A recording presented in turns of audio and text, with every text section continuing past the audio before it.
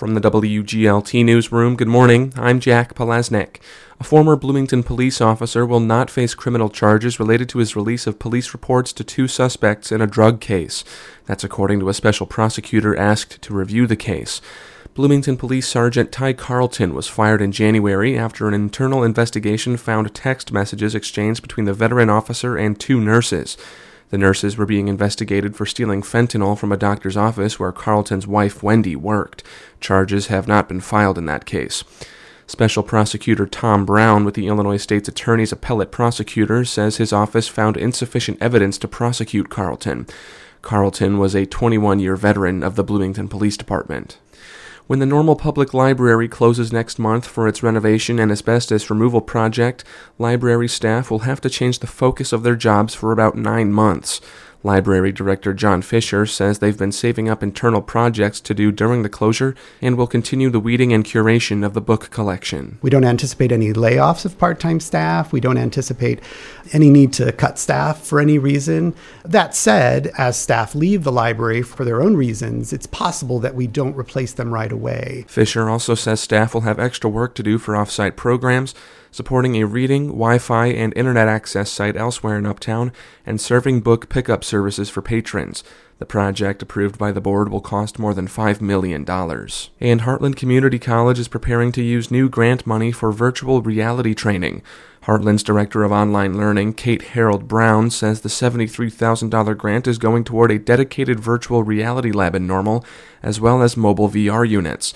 They'll be equipped with career exploration software that can go to its Lincoln and Pontiac campuses. I also think it's a great opportunity for people to learn more about what it's like to have a career in a high impact and high growth career field that they might not have thought of otherwise. Harold Brown says the tech will allow students to try out certain careers that Heartland can offer training for. I'm Jack Palaznek. Next time on 1A, what can the results of the Michigan primary tell us about the path ahead for both Democrats and Republicans? Join us for the latest from the Great Lakes State. I'm Jen White, host of 1A. Listen at 9 a.m. on WGLT Bloomington Normal's Public Radio. Support for NPR comes from the station and from Indiana University, committed to moving the world forward and working to tackle some of society's biggest challenges. 9 campuses, 1 purpose, creating tomorrow today. More at iu.edu. From Fisher Investments. As a fiduciary, Fisher Investments is obligated to act in their client's best interest. Learn more at fisherinvestments.com. Investing in securities involves the risk of loss. And from the sustaining members of this NPR station. It's Morning Edition from NPR News. I'm Steve Inskeep. And I'm Michelle Martin. Good morning. The Supreme Court hears another gun case today, and this time it is not about the Second Amendment right to bear arms. It is about a federal regulation that bans devices that speed the firing mechanisms on semi-automatic guns. And here's where I want to let you know that this report contains the sound of gunfire. Here is NPR Legal Affairs correspondent Nina Totenberg. The gun regulation in today's case wasn't created by the Biden administration. It was created by President Trump after a single gunman in Las Vegas, using multiple guns modified by so-called bump stock devices, killed 60 people and wounded 400 more, all in the space of 11 minutes. Marissa Morano and her sister Gina were there. And I will never forget the sound of the machine gun firing into the crowd that night as Gina and I ran for our lives. Actually, it wasn't an illegal machine gun. The shooter was armed with multiple semi-automatic weapons modified with bump stocks to generate rapid fire. And the carnage was so horrific that President Trump almost immediately ordered the Bureau of Alcohol, Tobacco, and Firearms to ban the sale and possession of these devices that the ATF now says convert otherwise legal semi-automatic guns into illegal machine guns. Machine guns have been banned in the U.S. since 1934, but those challenging the rule today point out that the ATF hasn't always equated bump stocks with machine guns. They argue that the agency has wrongly reinterpreted the statute banning machine guns to include bump stocks, and that it doesn't have the authority to do that under existing law. At the heart of the dispute is a highly technical question about how bump stocks work in practice. In its brief for the ATF, the government notes that under the National Firearms Act, Congress has banned machine guns because they eliminate the manual movements that a shooter would otherwise have to make in order to fire continuously. And while a machine gun can fire hundreds of rounds per minute with just one pull of the trigger, semi-automatic weapons can't do that. At least not without modifications like the bump stock.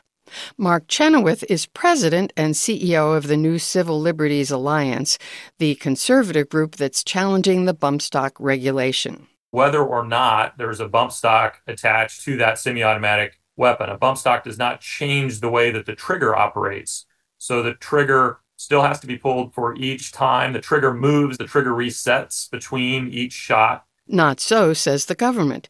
A standard semi-automatic rifle fires only one shot each time the shooter pulls the trigger, but a bump stock converts the gun into a weapon that would allow a shooter, with a single pull of the trigger, to fire at rates of up to 800 bullets per minute. According to the government, the bump stock at issue in this case, for instance, maintains a continuous firing cycle as long as the shooter keeps his trigger finger stationary on the finger rest.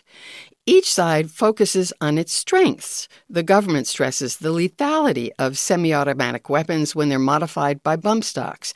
And it notes that when Congress amended the National Firearms Act, it added that machine gun parts themselves count as machine guns. The challengers focus on earlier regulations that did not ban bump stocks, and they see the bump stock ban as another example of an administrative agency enacting a new regulation that criminalizes conduct without explicit congressional authorization. It's an argument that plays to the conservative Supreme Court's increasing inclination to roll back agency powers. Nina Totenberg, NPR News, Washington. More than 42,000 public sector workers in Florida have lost their union representation. That's because of a new law that Republican Governor Ron DeSantis signed. This law makes it harder for unions that represent state and local employees to stay in business. It bans the union from having union dues deducted from paychecks. And then if some workers fail to pay, the union is decertified. Reporter Danny Rivero first exposed this on our member station WLRN in Miami. Danny, good morning. Hey, Steve. Who are these 42,000 people? That's a large percentage of Florida state workers, as I understand. It is. This is people like janitors, groundskeepers, park employees in the state, accountants, just office clerks. They have lost their unions. It's a lot of people. This law does exempt unions for police, firefighters, and correctional officers from these new requirements. But it does touch many, many public sector workers in Florida that simply haven't been able to hit the new dues-paying member requirements under the law, which is that 6 in 10 workers need to pay their dues or else the union dies. How does this approach by Governor DeSantis' administration and the legislature match up with the laws that existed in Florida before? Right. So Florida's a little odd with labor law. It's one of only 6 states in the union to have collective bargaining explicitly written into the state constitution. But it's also at the same time a right to work state, which means no one can be forced to pay union dues.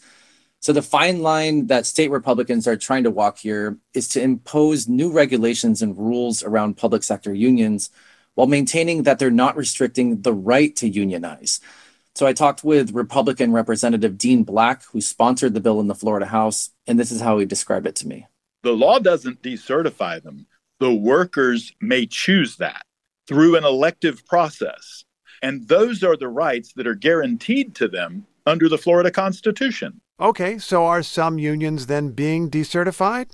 They are. Some unions are out of business and some are just throwing in the towel. I talked to Lanny Mathis Jr., for example. He's a business manager of the International Brotherhood of Electrical Workers. That's represented over 400 workers in the city of Ocala for more than a decade. And he told me essentially that union is done. It's finished. I'm very sad. I think that there's no great buy-in to reorganize, and I'm just afraid there's nothing we can do.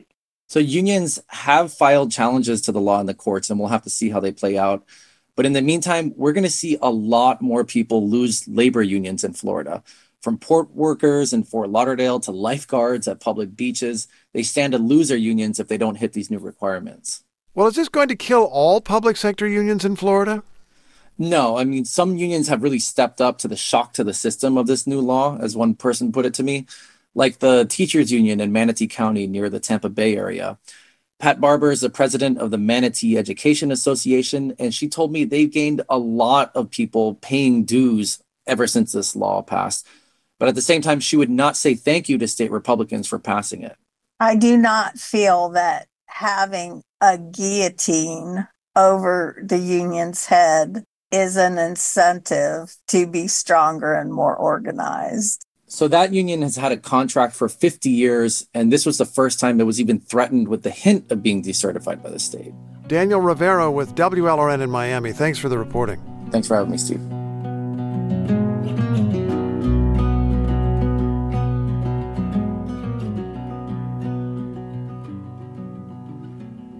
This is NPR News. Welcome to cooler temperatures today, also the end of February and the halfway point of the week. This is 89.1 WGLT. Since we're rattling off lists, a boba tea shop, a burger joint, a soul food restaurant. These have all been food stops for President Biden, and we'll have more on what that says about his campaign in 8 minutes.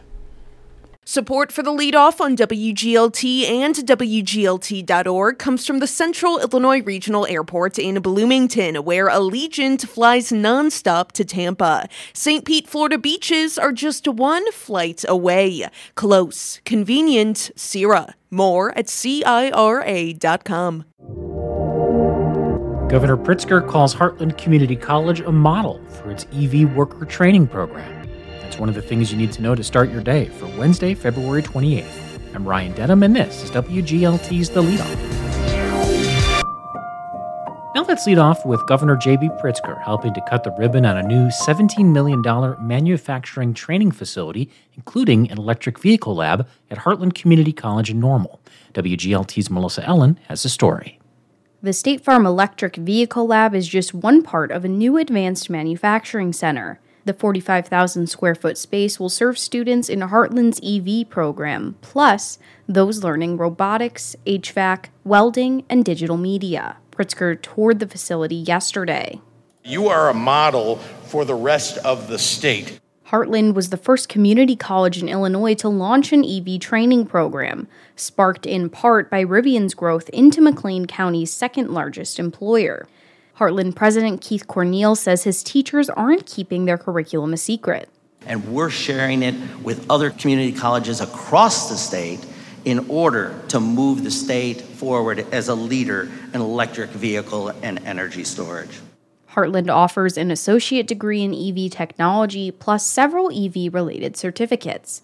Heartland Board Chair Becky Ropp says the need for specialized skills has become vital to the manufacturing workforce. Not only do we have the training for these in-demand careers, but Heartland also remains the most affordable option for students seeking a 2-year degree. It's the second major new facility to open at Heartland in this past month, following the $23 million agriculture complex. For the leadoff, I'm Melissa Ellen. Here's some other stories we're following in the WGLT newsroom. Senator Tammy Duckworth from Illinois is demanding a vote on her bill to federally protect access to in vitro fertilization and other fertility treatments, following the Alabama Supreme Court's ruling restricting IVF. Authorities say they've arrested a 15-year-old boy in connection with a shooting overnight February 8th in Bloomington. A 17-year-old was shot in the leg in that incident on West Market Street. And former Bloomington Police Sergeant Ty Carlton will not face criminal charges related to his release of police reports to 2 suspects in a drug case. That's according to a special prosecutor asked to review the case. You can find more on these stories at WGLT.org. The Normal Public Library Board has accepted a $5.1 million bid to remove asbestos from the library in Uptown and do other renovations. There will also be some excavation and foundation work to address drainage issues and cracking. In this interview with WGLT's Charlie Schlenker, Library Director John Fisher says they could close as early as mid to late March for about 9 months.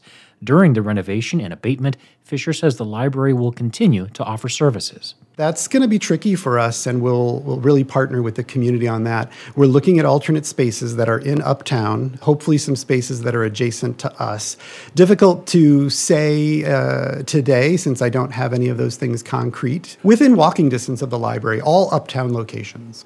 It's still an unknown for me when possession of the building will take place for construction. So once I know that, staff, trustees, and I can work together to really lay down that plan and then start communicating to the community, where can you reach us? Now, some things we already know. We've been planning alternate locations for programs for quite a while, just as a backup, just in case. So sort of like we did for the pandemic, we were in the public parks. We were in Town of Normal buildings at the Community Activity Center.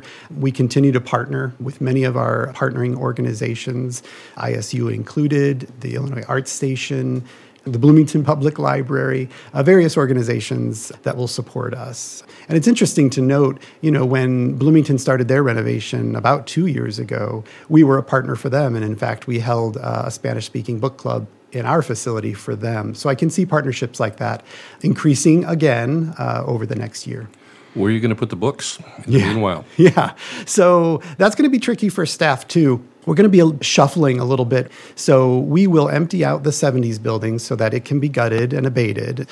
Once it's renovated, we can start to move over to that facility and empty out, to some degree, the 90s building so they can put in new carpeting and wall coverings and lighting. So most of it won't go off-site. That's the plan. We do have a facility in mind where, and I believe an agreement set so that we can store some books should we need to. We will be boxing up a portion, but a very small portion. Our collection is somewhere around 190,000 items.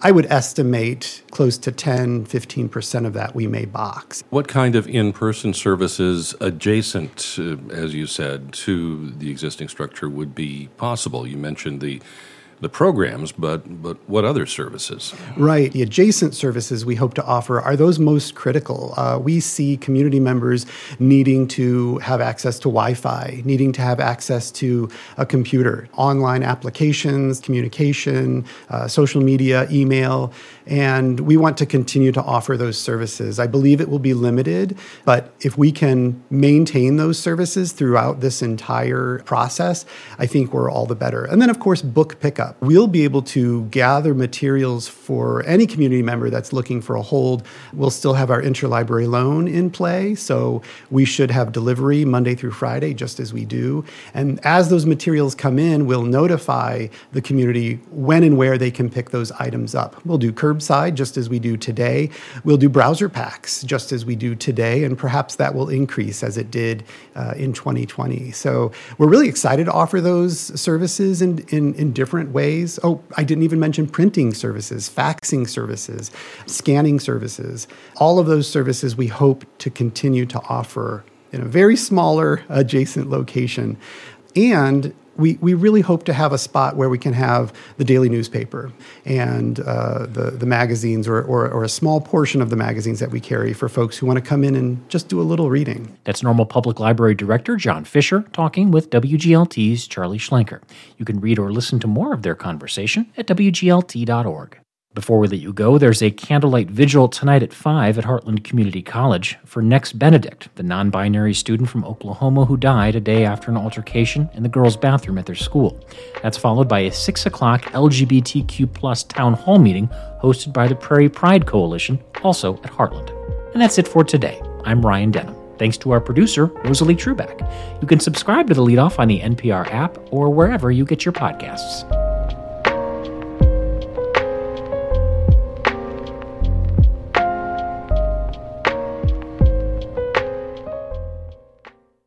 Support for WGLT comes from Bloomington Normal Audiology. Hear My Story continues with local patient Paul Brandt. Honestly, I appreciate working with BNA. I would just say that I appreciate all the tough times with me, patience and persistence with me. Paul's full story can be found at bnaudiology.com. Support for NPR comes from the station and from Easy Cater, committed to helping companies solve food, from employee meal plans to on-site staffing.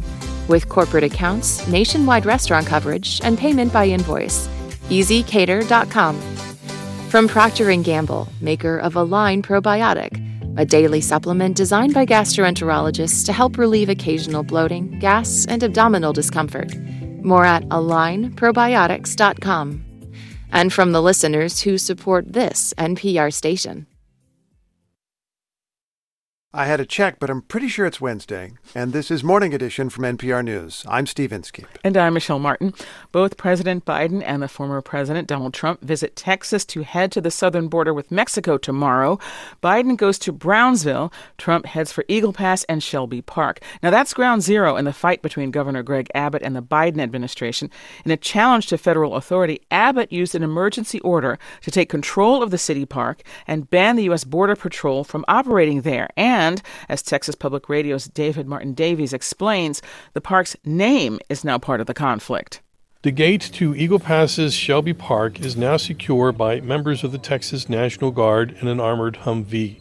Also camped out there is 68-year-old Dan Chandler, who is sitting on the folded-down seat of his walker. What I'm actually doing here is evangelizing. Chandler sports a long gray beard and a red Trump cap. Attached to his walker are posters railing against transgender people, abortion, and one denying climate change. He also holds a Confederate battle flag, a flag, he points out, with a direct connection to Shelby Park. General Joe Shelby, at the end, was here in Texas. He actually wouldn't surrender. Major General Joseph Orville Shelby was a decorated Confederate cavalry officer and a fierce defender of slavery. But when the South lost its war to keep slavery, Shelby and his troops refused to surrender to Union forces. Instead, he and about 1,000 of his followers fled into Mexico. And Chandler says, legend has it, Shelby even refused to give up the flag. Shelby came here with his Confederates. They crossed the Rio Grande. They even took the Confederate battle flag, wrapped it around a rock, and sunk it in the Rio Grande. From the bloody battlefields of the war between the states. The story earned Shelby the moniker The Undefeated, which was also the name of the 1969 movie very loosely based on his story, starring John Wayne and Rock Hudson. Why did you come clear out here to continue a war that ended months ago in Virginia? Because I'm a stubborn man. Does that satisfy you? The story of General Shelby was regularly celebrated in Eagle Pass. There were reenactments. But now local activists want to change the name of Shelby Park. It should not be named after a coward and traitor. Juanita Martinez, the Democratic Party chair here, says Governor Abbott has basically stolen the city park for his anti-migrant Operation Lone Star. We may not get into the park, but maybe we can change the name. We should name the park after a Union general. That's Eagle Pass resident Jesse Fuentes. He says changing the park's name could send a powerful message. My favorite general that comes to mind from the Union side, of course, is Ulysses Grant. So I would say name the park, I'm a Grant Park. I'm a Grant Park would mean immigrant park. Fuentes admits that name could be too much to ask, but he and others are workshopping other names like Peace Park or People's Park. Back at Shelby Park's gate, Dan Chandler, a Trump supporter, says leave the name alone. It's history, he says, and it's repeating itself. It's 1861 right now. If you're on that side of Governor Abbott, like 25 states in Georgia and Florida and Alaska and the Russians, we're all Confederates. He and others believe it's no coincidence Abbott is challenging the power of the federal government at the same place some call the grave of the Confederacy. For NPR News, I'm David Martin Davies in Eagle Pass, Texas. Apparently you say a lot with what you choose to eat, especially in public. On the campaign trail, where the president is eating and drinking says something about him and the voters he's courting. Here's NPR White House correspondent Deepa Shivaram. Hey, man, how are you? All right. When President Biden was in Los Angeles last week for an event on student loan debt, he made a quick detour. Wow, say hi to the president, girl! At a Mexican cafe, he surprised diners and took selfies before he ordered a breakfast burrito to go. There's been mounting criticism lately about things from the president's age to his policies. As Biden has been trying to get out of Washington and into swing states, these kinds of stops have become part of Biden's routine. In New York City this week, he ordered mint chip ice cream with late-night host Seth Meyers. Earlier this month, he tried boba tea in Las Vegas's Chinatown. And outside Raleigh, he stopped for burgers and a milkshake at the Southern fast food chain Cookout. But when you're the president, a meal isn't ever just a meal.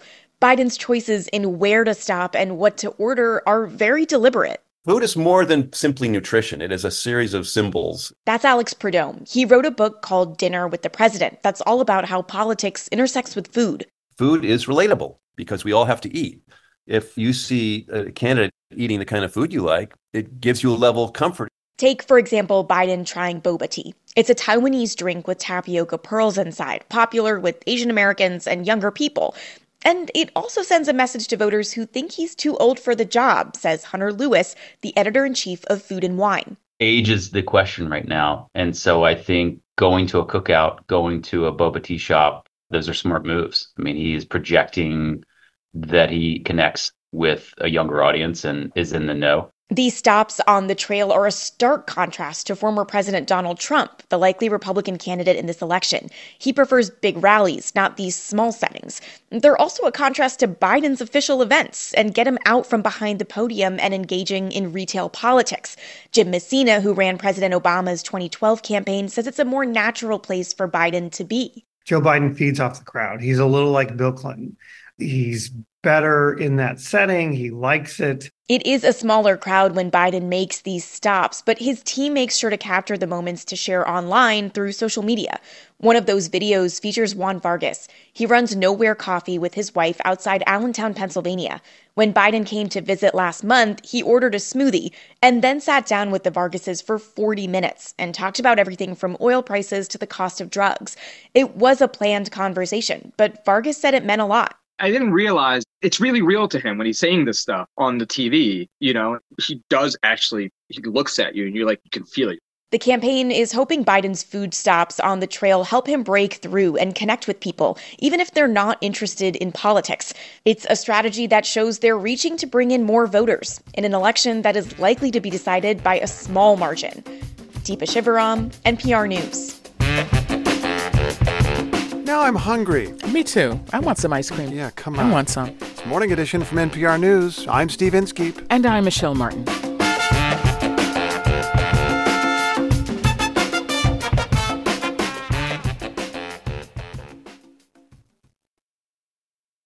Yay for the eventual sunshine, which pairs so well with highs in the 30s. Thank you for listening to 89.1 WGLT. I'm Ariel Jones. Highway 309 Live returns March 20th for the third show in our series. This event is celebrating Women's History Month with Nashville's Chris Matthews and Peoria's Sarah and the Underground. Join us March 20th for Highway 309 Live presented by SEFCU at the Normal Theater. More details at WGLT.org. It's 7 o'clock. Here's what's going on around Bloomington Normal. Easter Seals Central Illinois' Midnight Masquerade Ball is March 2nd at ISU's Bone Student Center. The evening supports children with developmental delays, disabilities, and special needs. Visit the Easter Seals of Central Illinois website for more info. Submit your on-air community announcement at WGLT.org from the campus of Illinois State University. This is 89.1 WGLT Normal, part of the NPR network. Good morning. Leading Palestinian officials resigned, hoping to clear space for a unity government. How are they trying to take charge of bombed-out Gaza, and what are their odds of success? It's Morning Edition from NPR News.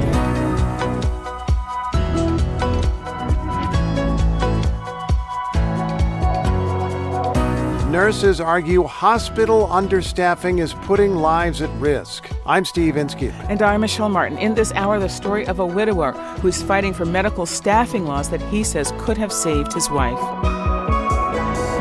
And it's no longer where's the beef, but what's the price again? Fast food chain Wendy's experiments with surge pricing. And speaking of pricing, why have home and auto insurance costs shot up of late? It is Wednesday, February 28th. NBA superstar Luka Doncic is 25 years old today.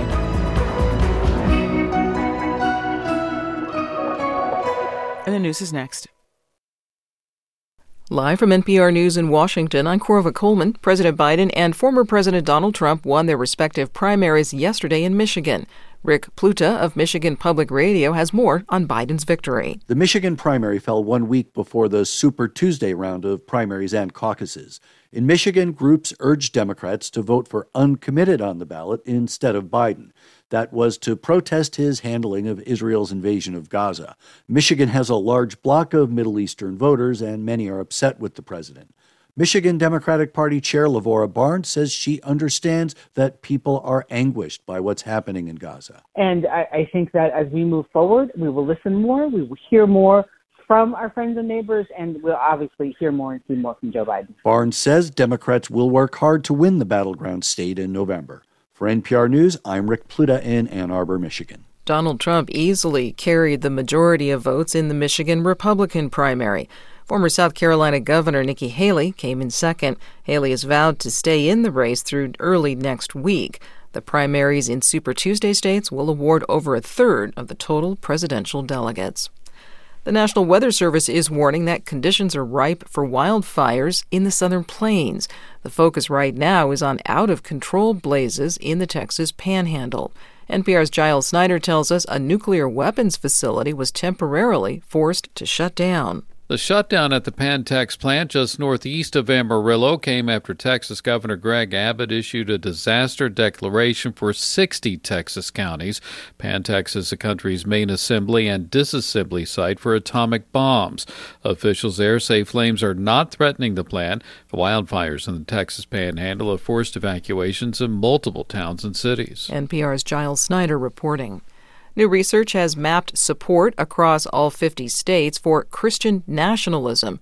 As NPR's Lisa Hagen reports, it's a set of religious beliefs that used to belong to the fringes of American Christianity. In 5 states, North Dakota, Mississippi, Alabama, West Virginia, and Louisiana, half or close to half the adult residents believe Christians should dominate all areas of American society. That's according to a new survey about the influence of Christian nationalism, conducted by the nonpartisan Public Religion Research Institute. President and founder Robert P. Jones says in most parts of the country, these ideas are a minority worldview. But they're about a third of the Republican Party, so they have this outsized megaphone. Christian nationalism is strongly linked to support for Donald Trump. The movement's ties to power also include U.S. Speaker of the House Mike Johnson and Tom Parker, the Alabama Chief Justice who recently ruled frozen embryos have the same legal protections as people. Lisa Hagen, NPR News. You're listening to NPR News from Washington.